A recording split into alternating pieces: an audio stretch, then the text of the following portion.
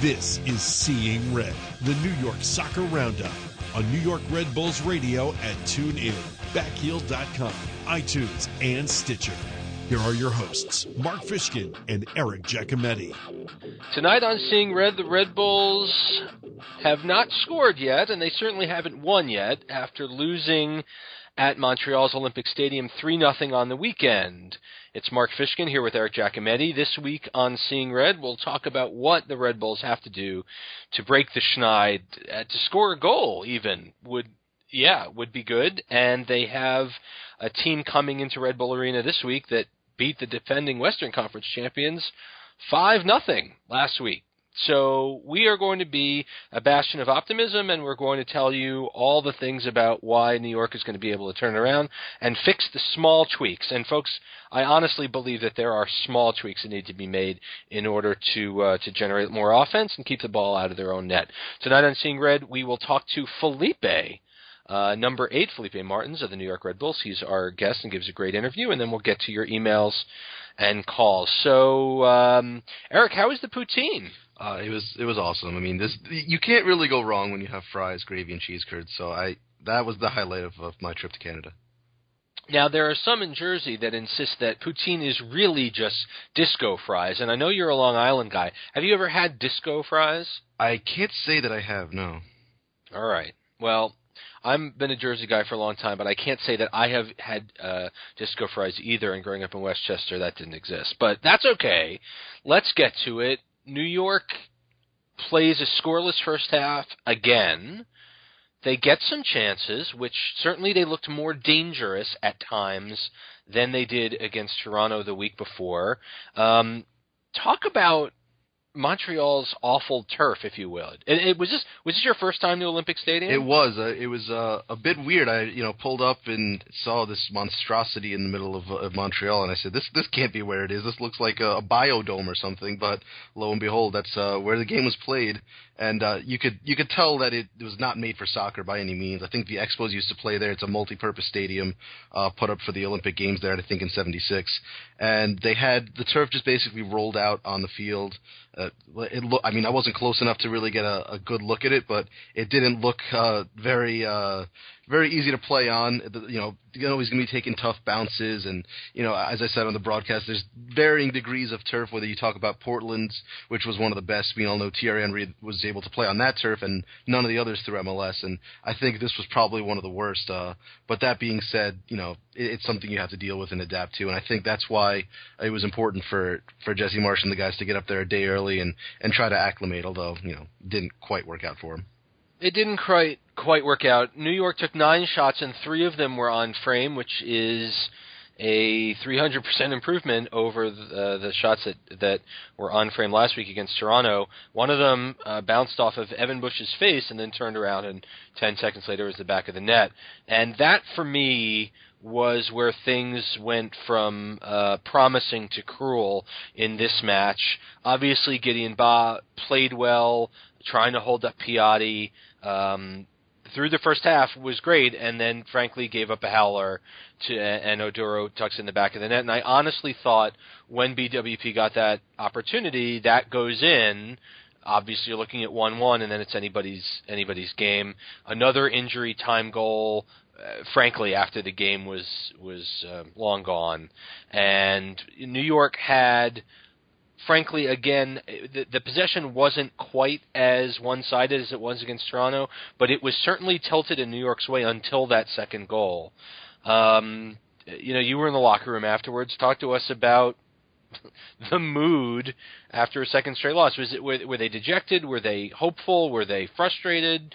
What did you see? Well, I mean, just minutes after they got off the field, obviously, Sure. The mood was, the mood at training camp, or I should say at training today, was much different than it was right after the match. Obviously, they were still very dejected and very down about the performance. They were not a whole lot to be happy about with when you're losing 3-0 on the road. As you said, that one chance that Bradley has, saved off Bush's face, I mean, that would completely change the complexion of the game. But I even brought that up post-game, and the guys weren't really too interested in entertaining it. Felipe said, that could have been great, and it would have changed the game, but that didn't happen, so there's no real point in even discussing it, which it can be a game of inches in that way, where they manage to get that goal, and it's a two-goal swing where it goes down the other way, and Piatti burns them. But I do think the Red Bulls had their moments where they were better on the night, but overall I think Montreal were deserved winners. They hit the post a couple times. They were able to pretty much neutralize any attack that the Red Bulls had going forward, and Piatti, Oduro, the guys that we talked about, Harry Shipp, these guys were the difference makers on the day. Even without Drogba, they were still able to get a really good result at home.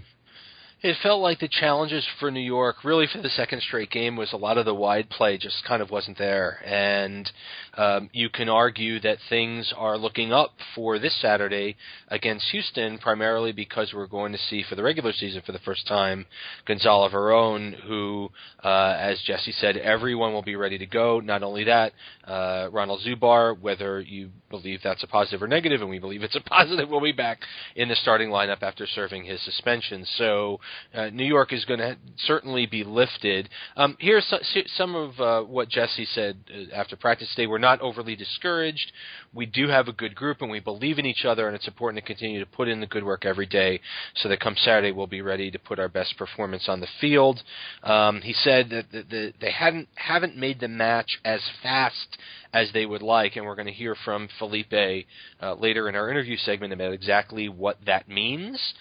And Luis Robles said some small tweaks to fix in a few places. I mean, when you think about, obviously they need to do what they can to generate more offensive chances, but on the defense, when you think about what's happening, they've given up one penalty kick, 2 goals on the counter, and 2 goals in injury time after the games were more or less taken care of. And yes, New York certainly played better against Toronto than they did Montreal. They were also at home, and so it really is, for me, the sharpness in the final third. And we talked about it last week. It's making the diagonal run and putting in the ball and over the top and making runs off the ball and fewer giveaways in the attacking half.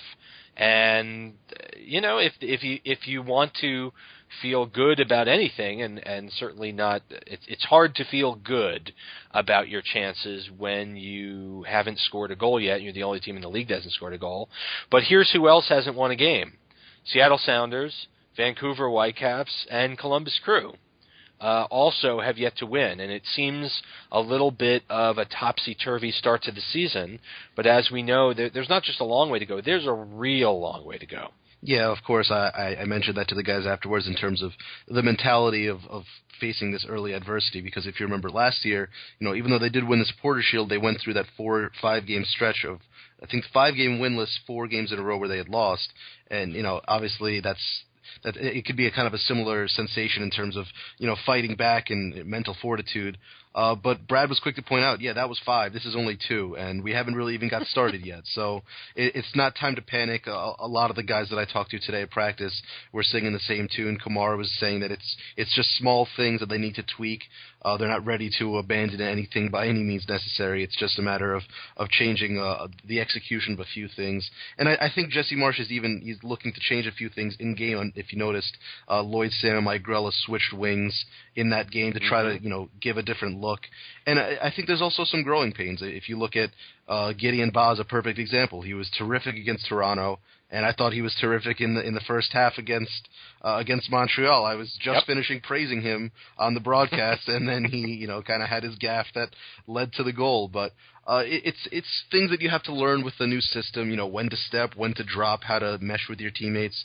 I do think that they're going to get it right sooner rather than later, and I think a home game will do them some good. Yeah, definitely will do them some good. I put out on Twitter right after the game what your Red Bull optimism level was. 4% said sunshine and moonbeams. Okay, those are the ultra optimists, I think. Those are the people that I think have been napping for the first 2 weeks of the season. But that's the disciples of the Red Bull optimists are shining through. There you go, Steve. They're out there for you. 34% said they're already at pitchforks and torches. they're already ready. They're ready for Town Hall 4. They're ready to watch the world burn. And a resounding 62% says Meza. Like, okay, we're gonna give him a shot.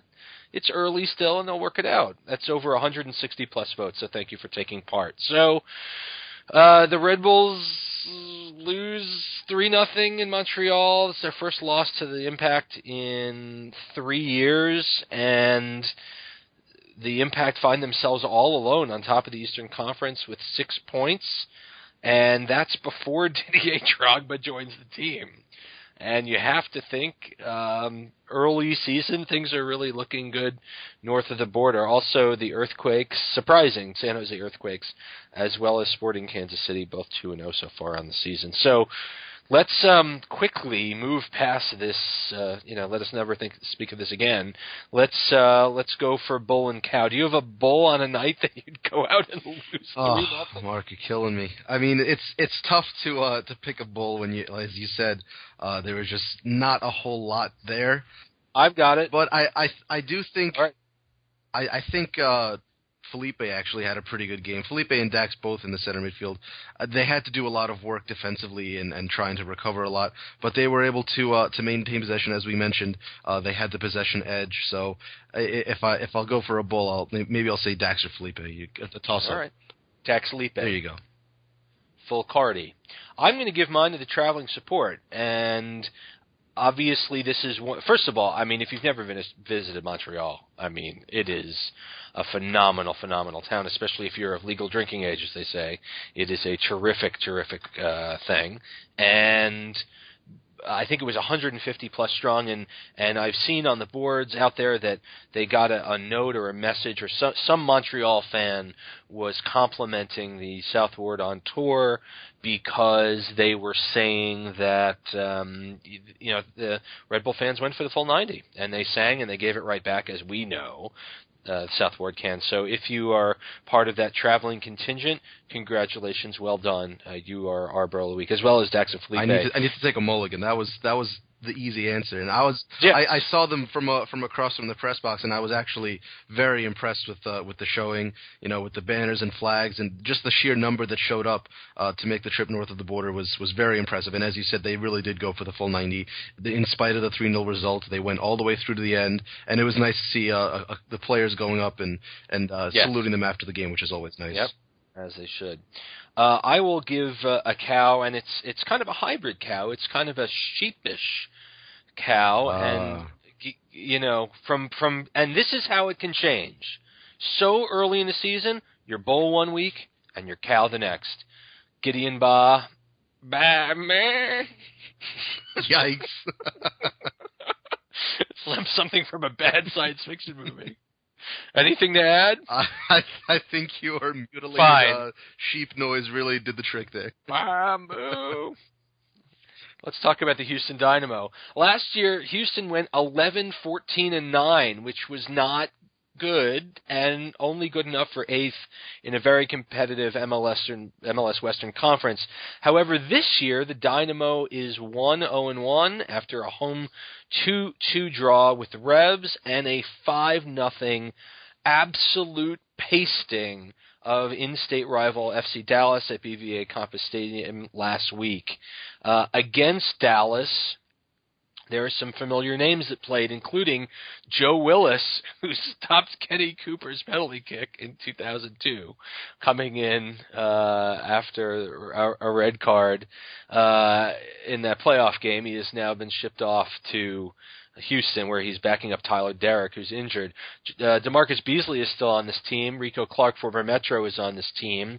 Some very interesting new players that are making the difference. One is Andrew Wenger, who had a goal and an assist against Dallas, former Montreal and former Philadelphia, along with Christian Maidana, who in 44 minutes helped drive this offense to its 4-goal explosion in the first half.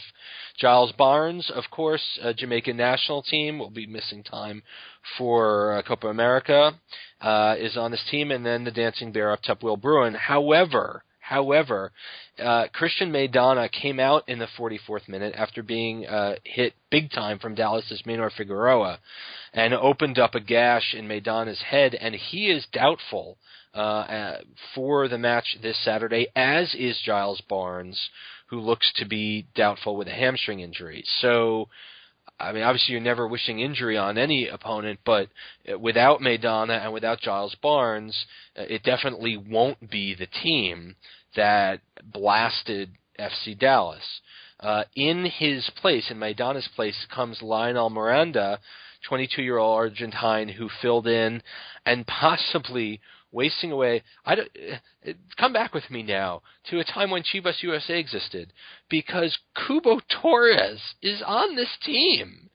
And deep in the bench, I don't know if he's healthy or not. I know that he's tremendously out of form, but he may see the field, and he obviously during his short time with Chivas USA absolutely tore up the league. So there's a possibility there. New York is 8-1-4 all-time versus Houston. The lone loss came in the 2013 playoffs. We remember that, Omar Cummings. Bradley Wright Phillips has 7 goals versus Houston.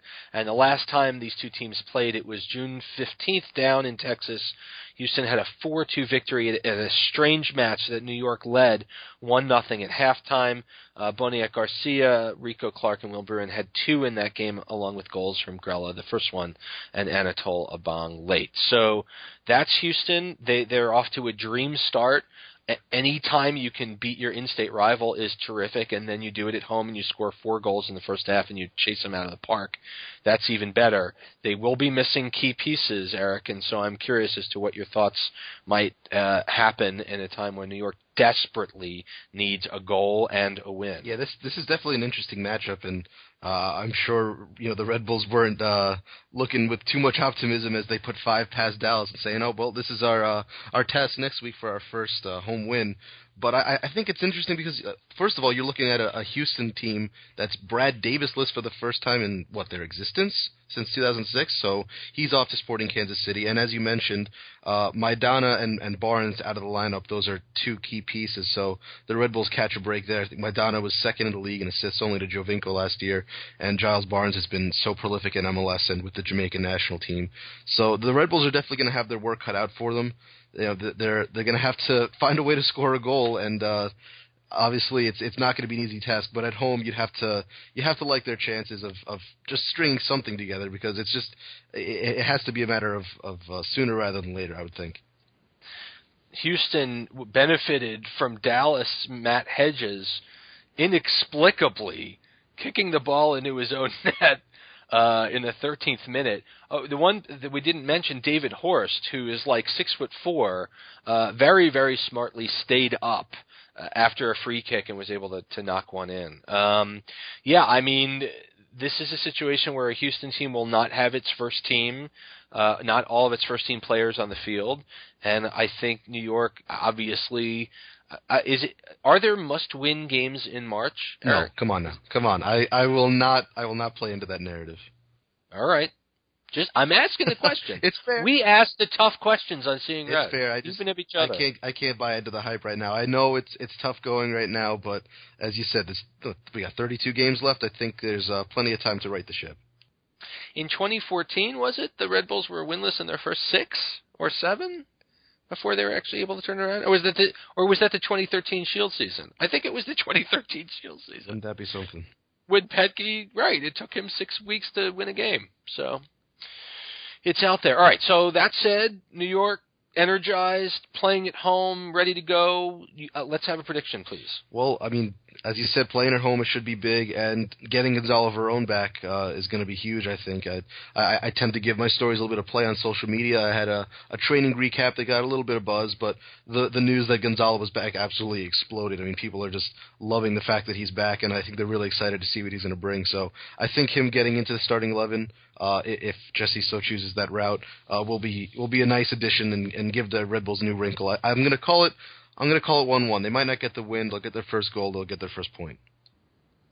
Oh, I'm going to call it a win because this team needs a win, and they're going to be playing at home, and the crowd will be loud and proud, and I'm going to call it a 3-1 win for New York, and I think the floodgates will open early and often, and I think you're going to see goals from Verón and from Bradley Wright Phillips, and even one from Felipe this week. There you go.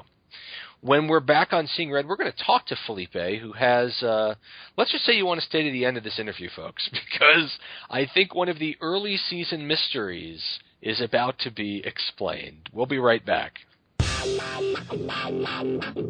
You're listening to Seeing Red. We're back at Seeing Red on New York Red Bulls Radio on TuneIn, SeeingRedNY.com. You can find us on iTunes and Stitcher as well. And folks, tonight our guest is in his second season with the club. In 2015, he started every league match with the Red Bulls, picking up 3 goals and 5 assists, including a wonder strike in Portland's Providence Park in September. It's his second time on Seeing Red. We're very happy to have him. It's Felipe. How are you tonight, Felipe? Good night, everyone. Thank you, everyone, for having me here again. It's my pleasure to be with you guys again. And, it's always nice to talk about soccer, to talk about the Red Bulls. Absolutely. So let's talk about today. During comments, I know Luis had talked about the role of watching film in fixing the problems that the team is having in scoring. Can you give us a little bit of insight into exactly what that's like? Does the team all go in the film room together? Does Jesse take their groups together and find the little tweaks that'll help open up the scoring for the team? Of course, I think Jesse is a great manager. How the way he manages the team, the way he manages like everyone in the team, and it's not different right now. When we lose 2 games, it's not easy, but for sure, like we watch everything we did wrong, everything we did good, and for sure we need to improve some things. And we watched in those couple of days the game against Montreal. We watched last week against Toronto, and he spoke with everyone. He spoke like individuals, and he knows what we need to do better. And the team is even today we work really hard. We work very good, and we are already improving ourselves to the big game against Hughes because we definitely need these 3 points. Felipe, just from being out of training today, I talked with some of the guys, and I, was trying to gauge the mood of what the camp is like, and it doesn't really seem like there's any panic. Can you attest to that? It doesn't seem like you guys are, despite the 2 losses, it seems like you guys are still in good spirits. Would you agree with that?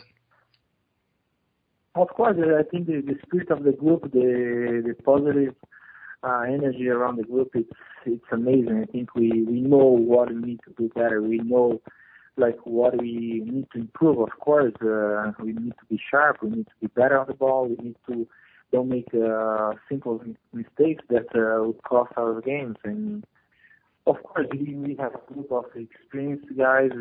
Everyone needs to step up our games right now, and just need everything we have to improve the game and to improve ourselves. I think that's the way to start to get a win. So of the 5 goals that you guys have conceded so far, 2 were in extra time when the team was pushed up. 1 was a result of a giveaway, and the other 2 were on the counter. And I'm kind of curious, over the last season plus now, you guys are playing a great high press, and you guys have generated a lot of offense, but the team has always been susceptible for giving up goals on the counter. And I'm curious what you guys are talking about and working on to help avoid giving up more goals like that moving forward. Of course, we're speaking, even last week, we speak about less defense, some of tactics things, but, when we push in games, we're trying to break down pressure. We're trying to break down teams that sit back and wait for us to make the game. And it's really hard because, as you see, against Toronto, it was kind of better than them all game. For 78 minutes, we were possessed on their own half, but we didn't score it. So sometimes we need to finish plays and get a goal that's going to open up teams and make them come out. A bit of good news at training today. I saw Gonzalo Verón was back within the team. Looked like he was training in full for the first time since he picked up that injury in Jacksonville. Just from seeing him in training in preseason in preseason camp, what do you think he'll be able to add to the team if he does play against Houston on Saturday? He came back from the vacation really sharp. He came back here with a lot of will. He looks exactly like another player because many guys watching him last year and it was true, but we knew that how good he is. We know like how good he can be for us, and we wouldn't like nobody needs to be surprised if he steps our side and score a goal and help us get a win because he is the guy who's going to give us speed. He's going to give us ball to play behind because he is really fast. He's very technical on the ball and he gives open up defense because he's very fast and very intelligent on his movements on the attack at third. Felipe, talk a little bit about the new wrinkle and the new formation that Jesse has been experimenting with so far in the preseason and now. Obviously, whether it's one player up top or two players up top, and I think everyone will really get a chance to see what Gonzalo brings to Bradley's game up top on Saturday, but does your role change in that sort of a situation where you don't necessarily have someone directly in front of you when Kljestan is playing off to the left? Does that change your assignment in the 4-2-2-2? No, I think for me that don't change much, like because we have if you play with two strikes, whatever plays up front, we have two options to play the ball forward instead of only one. Of course, Sasha's playing there. He is the guy who makes the game. Who is the guy who come back get the ball. We are used to playing that system, but it doesn't change for me in that because we still have a lot of options to play forward. And of course, with two up there, we have Gonzalo or Mike or Sasha can play as a second forward to help Bradley. So sometimes even last season, sometimes he was alone up there. I think to have a second option as a formation and to have another option to play, it's great because we can change it during the games and the work we've been doing on the off-season, on the preseason, and now I think we've been good. We just need to get some games on and get 9 minutes, play some games because it's the beginning of the season. It's normal that we are not sharp 100%, but for sure when the next game guys gonna have like see a team that's hungry and humble to run for everyone and get 3 points. Obviously, one of the talking points through these first two games is the team's inability to find the back of the net. Obviously, 180 minutes, no goals. What do you think is the confidence level of guys like Lloyd and Brad and Mike? And what do you think it'll take to get them going and help them find the back of the net? Well, we know how good they are. We know how important they are for the team, and they know that. We have extremely confidence on them. That's don't want to take longer to score a goal. And for sure, Saturday, hopefully, everyone of those guys have a goal and we can win a big game and win in front of our fans. It will be good for their confidence, but for sure we have fully confidence on us because we know how good they are. Felipe, Jesse, among the comments that Jesse made today is that the team isn't making the match fast. And I'm kind of curious, what are the things that you and the team can do? Obviously, you guys are engaged, you're energetic, you're out there making it go. What are the types of things that make the match fast for you guys when you're on the field? I think as you can see, the goal is scoring important. He helps get the ball in and play the ball forward and get the ball and it will have to score a goal. Those kind of things, like when there's a foul, don't stop for 5 seconds, just keep going, We are a team that we are very fit. We demonstrated that last year and we improve ourselves in this preseason. We are a very fit team, so we need to make them their game very fast. We need to run more than anyone. We need to, when ball goes to the throw, we gotta throw the ball in and keep playing, keep moving. Like instead of other teams trying to break the time to make fouls and everything to stop it. Again, that's what he means. Like when you have a foul, play. When you have a throw-in, just throw in and keep playing. Not instead of like give space and time for them to break or pressure, to break the time and don't play fast. I think this is what he means. Do you understand? No, yeah, definitely makes sense. Felipe, obviously today was the first training session since the Montreal match on Saturday, and it was tournament day in Hanover. But can you just explain to the listeners who might not be familiar exactly what tournament day is? Because it was a very intense day, but for the outsider it might not make sense. Can you just explain what goes on the tournament day? Unfortunately, it wasn't a happy day for me because we lost the tournament day, but tournament day is great because he makes 4 or 5 teams. Sometimes usually it's 4 teams, like of 6 or 7 players, and we split the teams and play against each other for 12 minutes. And it's very intense, it's very physical, and everyone wants to win because we have a rank that he puts there, and if you lose, you get 0 points. If you win, you get 3 points. So I'm on the back of the list, but my team wasn't that good today. But next tournament, we're for sure going to win. Felipe, we asked, as we were on the air with you tonight, we put out a message to our fans to come in and ask a question.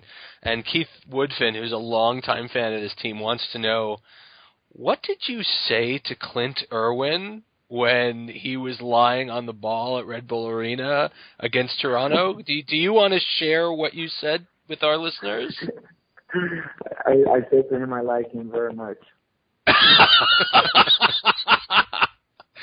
To stay down for longer, right? If he just relaxes on the field, that would be fine with you. Keep you going down, brother. I hope we were alone. I just hope we were alone. There you go. Felipe wears number 8 for the New York Red Bulls. Felipe, best of luck against Houston this weekend, and best of luck for the season. I know we'll talk to you later down the road. Thank you so much for having me again, and whenever you want, I'm here. It's always a pleasure to speak and to answer all the questions. Even if this one was hard, I couldn't really say what I said to him, but next time. For sure. Thanks a lot. Your emails are after this on Seeing Red. We'll be right back. You're listening to Seeing Red. Hey, we're back. It's Seeing Red, the New York Soccer Roundup. Hey, you want some stickers? You want some Seeing Red stickers? Because we have Seeing Red stickers now. Eric, you got your Seeing Red stickers, didn't you? I do. I got a whole bunch, and I could not be more pumped. Where are you? Where have you placed the stickers? Hello. Where have you placed the stickers? In full view? Where? I got one on my phone case. I got one on the laptop. So it's you got to rock the Seeing Red loud and proud. If you want a Seeing Red sticker, and we can see them, and let me tell you something. First of all, James Knoll. Thank you. James Knoll asked for stickers, and we sent him stickers. And he posted a video on Facebook of his son opening the envelope and going, Seeing Red stickers, this is so cool. And that's amazing. So thank you so much for that. If you want Seeing Red stickers, it's real easy. Just write us at seeingredny@gmail.com. You don't need a SAISY. You don't need there's no PayPal involved. Just send us your mailing address, and we'll put a sticker in the mail. And then we want you to show off your sticker. You can tweet at us at SeeingRedNY. You can post it on our Facebook page, but just let us know where your Seeing Red stickers are. Email time. Oh, and by the way, you can also write us an email or give us a call. And we have a call tonight. I think the show has reached a new highlight tonight with tonight's lone call. I think there's national recognition for the show, but we're going to hold it. Okay, here's Matt Graham, who says, given the Red Bulls have lost their first 2 games, it seems almost certain that they won't win any games at all in 2016. Hopefully they can get a lot of draws. And since Gideon Ba was the best player against Toronto, and then the worst player against Montreal, does that mean the Red Bulls have no best players this year? I don't understand why a guy who joined the team a month or 2 ago isn't already playing great in every single game. And I am comforted that the 2016 is over already. for Columbus, Seattle, Vancouver, and Dallas. Apparently the hangover from 2015 playoff bye is so bad that it ruins your entire 2016 season. That's Matt Graham, who I think is a little sarcastic in this email. Could that have been tongue-in-cheek? I think so. Is there an emoji for tongue-in-cheek? If not, they got to get on that. Right. Here's Phil Aramondo, who is a friend of the show. Hey, guys. Things aren't looking too good for the men in red right now, but I think some perspective is necessary. In 2014, first, there is one absolute insane, wonderful, venom-filled email that we will share, but this isn't it. In 2014, in defense of their first Shield, New York only managed to secure 4 points from a possible 18 over the course of the first 6 games of the season, yet they still managed to find their way into the playoffs and reach the conference final. Yes, this is a different team from 2 years ago, and while I don't enjoy seeing them look sloppy and disorganized as they did last weekend in Montreal, they do need some time to settle in. Losing Miazga to Chelsea and not having Paranel in the lineup are just as important factors as not having Verone up top. I've heard so many great things about Verone and BWP working together in the preseason, and I can't wait to see how that translates to league matches that matter. The MLS season is truly a marathon, so if you haven't already on this episode, can you please remind your listeners in the red part of town there's no need to panic? There might be at some point in the future, but 2 games in the season is far from over, and I'm not the Red Bulls optimist. Looking forward to Saturday. That's Phil in Brooklyn. Thank you, Phil.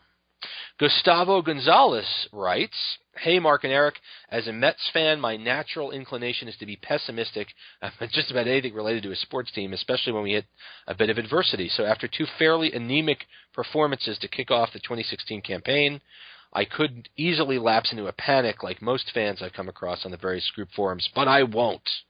All right. The fact of the matter is we blitzkrieged our way to the 15 regular season into the playoffs and came up with nothing. The Supporter Shield is fantastic, but we've got 2 of those in the last 3 years, and I won an MLS Cup. So let's just look at this regular season for what it is, unfortunately, a really long and highly exciting preseason where the top 6 teams at the end get to battle it for real, for what truly matters. Need I remind fellow fans that the Timbers were battling for a playoff position well into the regular season. And I just want to divert from Gustavo's email, and I will again point to the fact that the New York Red Bulls went into Portland and beat them 2-0 and completely dominated them in what turned out to be their last poor performance of the year last year. And I still find myself a little dumbfounded that they won MLS Cup last year. Dumbfounded. Okay. And against Kansas City, if that ball in the penalty kick shootout doesn't hit both posts, we're not talking about them at all. It's amazing the job that Portland did. All right, back to the email. My belief is that Jesse and company know this, and they'll use most of the regular season to work the kinks out to get the homegrowns integrated while prepping the team for the stretch run that begins in August. Also, wouldn't it be genius if Jesse's 4-2-2-2 isn't the real plan B? What if he's cunningly holding on to some other looks and wrinkles that he'll unleash come playoff time? I got to believe this is a much tougher regular season, but to borrow from my Mets brethren, you got to believe. Thinking of the entire regular season as a warm-up to the playoffs is a little different. I'm curious to your thoughts on that, just as a concept. Yeah, I mean, I've heard people have similar takes in terms of, you know, the importance of the regular season and how there really isn't a true reward for placing well in the regular season. Granted, obviously this is Supporter Shield and Champions League qualification, but I do understand his point in that, you know, you see teams that can, you know, just squeak in or just get hot at the right time, and then it's a matter of winning that very tiny season where it's a sprint at the end of the season, and if you can manage to get it together, and as we saw with Portland, get a couple bounces that go your way, and then all of a sudden you're the one standing at the mountaintop holding the cup. So I do understand the frustration. I don't think that Jesse Marsch and the staff are necessarily going to take that for granted the regular season and say, oh, well, we have a couple in the bag. We just got to get hot at the right time. I mean, they're definitely going to go out there and try to win each and every single game, and I think they're going to go out there and put out their best team and their best tactics. I don't necessarily think that he's holding anything back for the playoffs. I think it's just a matter of integrating some new pieces and you know, shaking off the rust from the off season and really getting rolling. It's not so much that, you know, they're saving themselves for the postseason. I do think it's about getting hot at the right time, but a lot of that is just kind of happenstance. It's not something you can really plan for, I don't think. I have the first hot fire email of the season. and it's from our friend, the Big Viper, Miguel Nunez, who writes, "Hello, Mr. Fishkin and Mr. Giacometti. I think those are our dads. I'm a longtime fan since 1996, and I've been perplexed by the following for years and years now. Why is it that the Red Bulls refuse to sign an actual number 10 midfield maestro? It's unbelievable to me that we haven't had such a player since Amado Guevara, and what a shame it was that we got rid of him only to sign the often injured Claudio Reyna. Throughout MLS history, most of the teams that have won MLS Cup have had such a player. The only exception I can think of is the 2010 Colorado Rapids, who played battering ram direct lower English league style football. Last season, 4 of the MLS semifinalists had such a player, and it wasn't us." I'm going to overlook this brief transgression with logic to continue. "As you know, 2 teams had such a player, went on to the MLS Cup. In recent history, we've wasted the talents of Juan Pablo Angel and Thierry Henry by not having such a player playing behind them. Both JPA and Henry usually had to retreat as far back as our back line to retrieve balls and create something. They should have been up front at all times, receiving balls from the likes of Echeverri, Pibe Valderrama, Barros Schelotto, Javier Ferreira, Valeri, Higuain, Mauro Diaz, Lee Nguyen, and the aforementioned Amado Guevara. Instead, they've tried to convert players like Donadoni, Reyna, Jorge Rojas, Rafa Marquez, and Pagilo Yandula to be the creator on this team. And the human battering ram Tim Cahill wasn't the answer either. The latest conversion is Sacha Kljestan, and he's not even close to being the best number 10 in MLS. We'd be better off with Sacha deep doing his best Shalrie Joseph impression alongside Dex McCarty and an actual number 10 in front of him. It's all run, run, run, press, press, press, but what happens when that isn't working out? And it hasn't for the first 2 games of the season. When you need a little magic to break down the defense, I'll tell you what happens. We lose. Just like it did in the semifinal last year against Columbus and in the semifinal the year before that against New England. I was there in L.A. for that 2008 MLS Cup final, as was I, and I knew going into the stadium that we were the underdog. Columbus had a number 10 footballing monster named Guillermo Barros Schelotto, and as you know, he wound up single-handedly killing us. Can we win without an actual number 10 creative genius? I suppose we can, as Colorado did, but how about making our odds better by actually signing such a player? That is Miguel Nunez, the Big Viper, who you can find, I believe, in the back of 132, 131, 130. That's quite a statement. He's not wrong that Valeri for Portland and Higuain for Columbus make those teams go. Is it possible to win in this league without having a guy like that? Yeah, of course it is. I mean, I understand where he's coming from. Obviously, it's very nice to have those, the famed South American, DP number 10 that can, take the ball from midfield and create a bit of magic and, drop a dime somewhere. But I would understand more if this concern were coming after a season where the Red Bulls were anything but the league's highest scoring team. I mean, essentially the point of a number 10 is to create and to make chances and to score goals. And the Red Bulls did all of that. I mean, they were the highest scoring team in MLS last season. And granted, I know that Sacha Kljestan is not a number 10 in the traditional mold, and he'll be the first one to tell you that. But I think in Jesse Marsch's system, it doesn't call for a number 10 that can... a lot of these number 10s, they don't have a lot of defensive responsibilities. They have the luxury to kind of float around underneath the striker and let the game come to them. Whereas in Jesse Marsch's system, it requires an industrious player that works hard, that tracks back defensively, that's not afraid to get into a tackle. And you're not going to necessarily find that with Guillermo Barros Schelotto, as he kept on referring to. So I don't think it's a necessarily one size fits all where a number 10 is necessarily the answer to every single team. I think it's definitely nice and it helps in certain circumstances, but it's not necessarily the cure all to every team's ills. Yeah, and listen, I have nothing but appreciation for Miguel and the fervor that he brings to secure this. To support the team. We're not going to be having one of those players this year, I don't believe, unless something radical changes at the summer transfer window. We do obviously have a DP slot available. There's no indication that Jesse will be willing to completely go back on the play and the success and the formation that he has, although you never know. But it's a very valid point in terms of having a player like that, Miguel, and we appreciate you sharing your thoughts, as always. Lastly, this is our first call in a while, and it's not always that someone of this stature calls in and makes the kind of statement that you're about to hear. Now, I don't know, Eric. We're good buds. We haven't spoken politics. It's a very contentious, crazy, never been seen before election year. But I think we have a call from Bernard in Brooklyn that you might want to hear, and here it is. Hello, Daniel and David. This is Bernard from Brooklyn. Given our lack of wins and our lack of goals scored, there is an enormous crisis facing our club. What the people of New York have said is we can no longer continue to have a corrupt MLS system where the average Red Bull player plays longer minutes for less pay.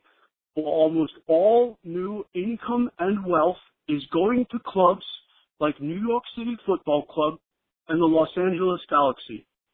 This league was built on fairness and parity, and it is not fair when the top 1% of clubs are getting 90% of the money and attention. So are you guys ready for a radical question? Here it is. Is the Ollie Curtis plan, a man whom I admire and with whom, for the most part, share the same goals, is his plan of spending little while the rest of MLS is using the Don Garber rigged and corrupt MLS system to buy superstars and cheat the salary cap, hurting us? Our league belongs to all of us and not just a handful of billionaires. When that happens, we will transform this club. Thank you very much. So it's not every day that you get, frankly, a presidential candidate calling into your show. I don't know who Daniel and David are, but I appreciate the reference to those guys, I guess. It's all about millionaires and billionaires at the end of the day, Eric. That was unbelievable. I think maybe he's hearkening back to Seeing Red hosts of years past, but nonetheless, that had me rolling. So thank you very much. Whoever was able to pull off that accent and that imitation was beautiful. Yes, and again, wherever your politics lie, I hope that you certainly can appreciate something like that. Really terrific. So we've come to an end of another Seeing Red. We thank you so much for listening. Thanks to Felipe. Eric, remind us of your prediction. I'm calling it 1-1. All right. First points of the year. I'm going to call it a 3-1 win for New York. For Eric Giacometti, I'm Mark Fishkin saying thank you so much for listening to this edition of Seeing Red, and we'll be back next week. Good night, everybody. Thanks for listening to Seeing Red. Since 2010, your New York Red Bulls podcast. Find us at New York Red Bulls Radio at TuneIn, Backheel.com, iTunes, Stitcher, and SeeingRedNY.com.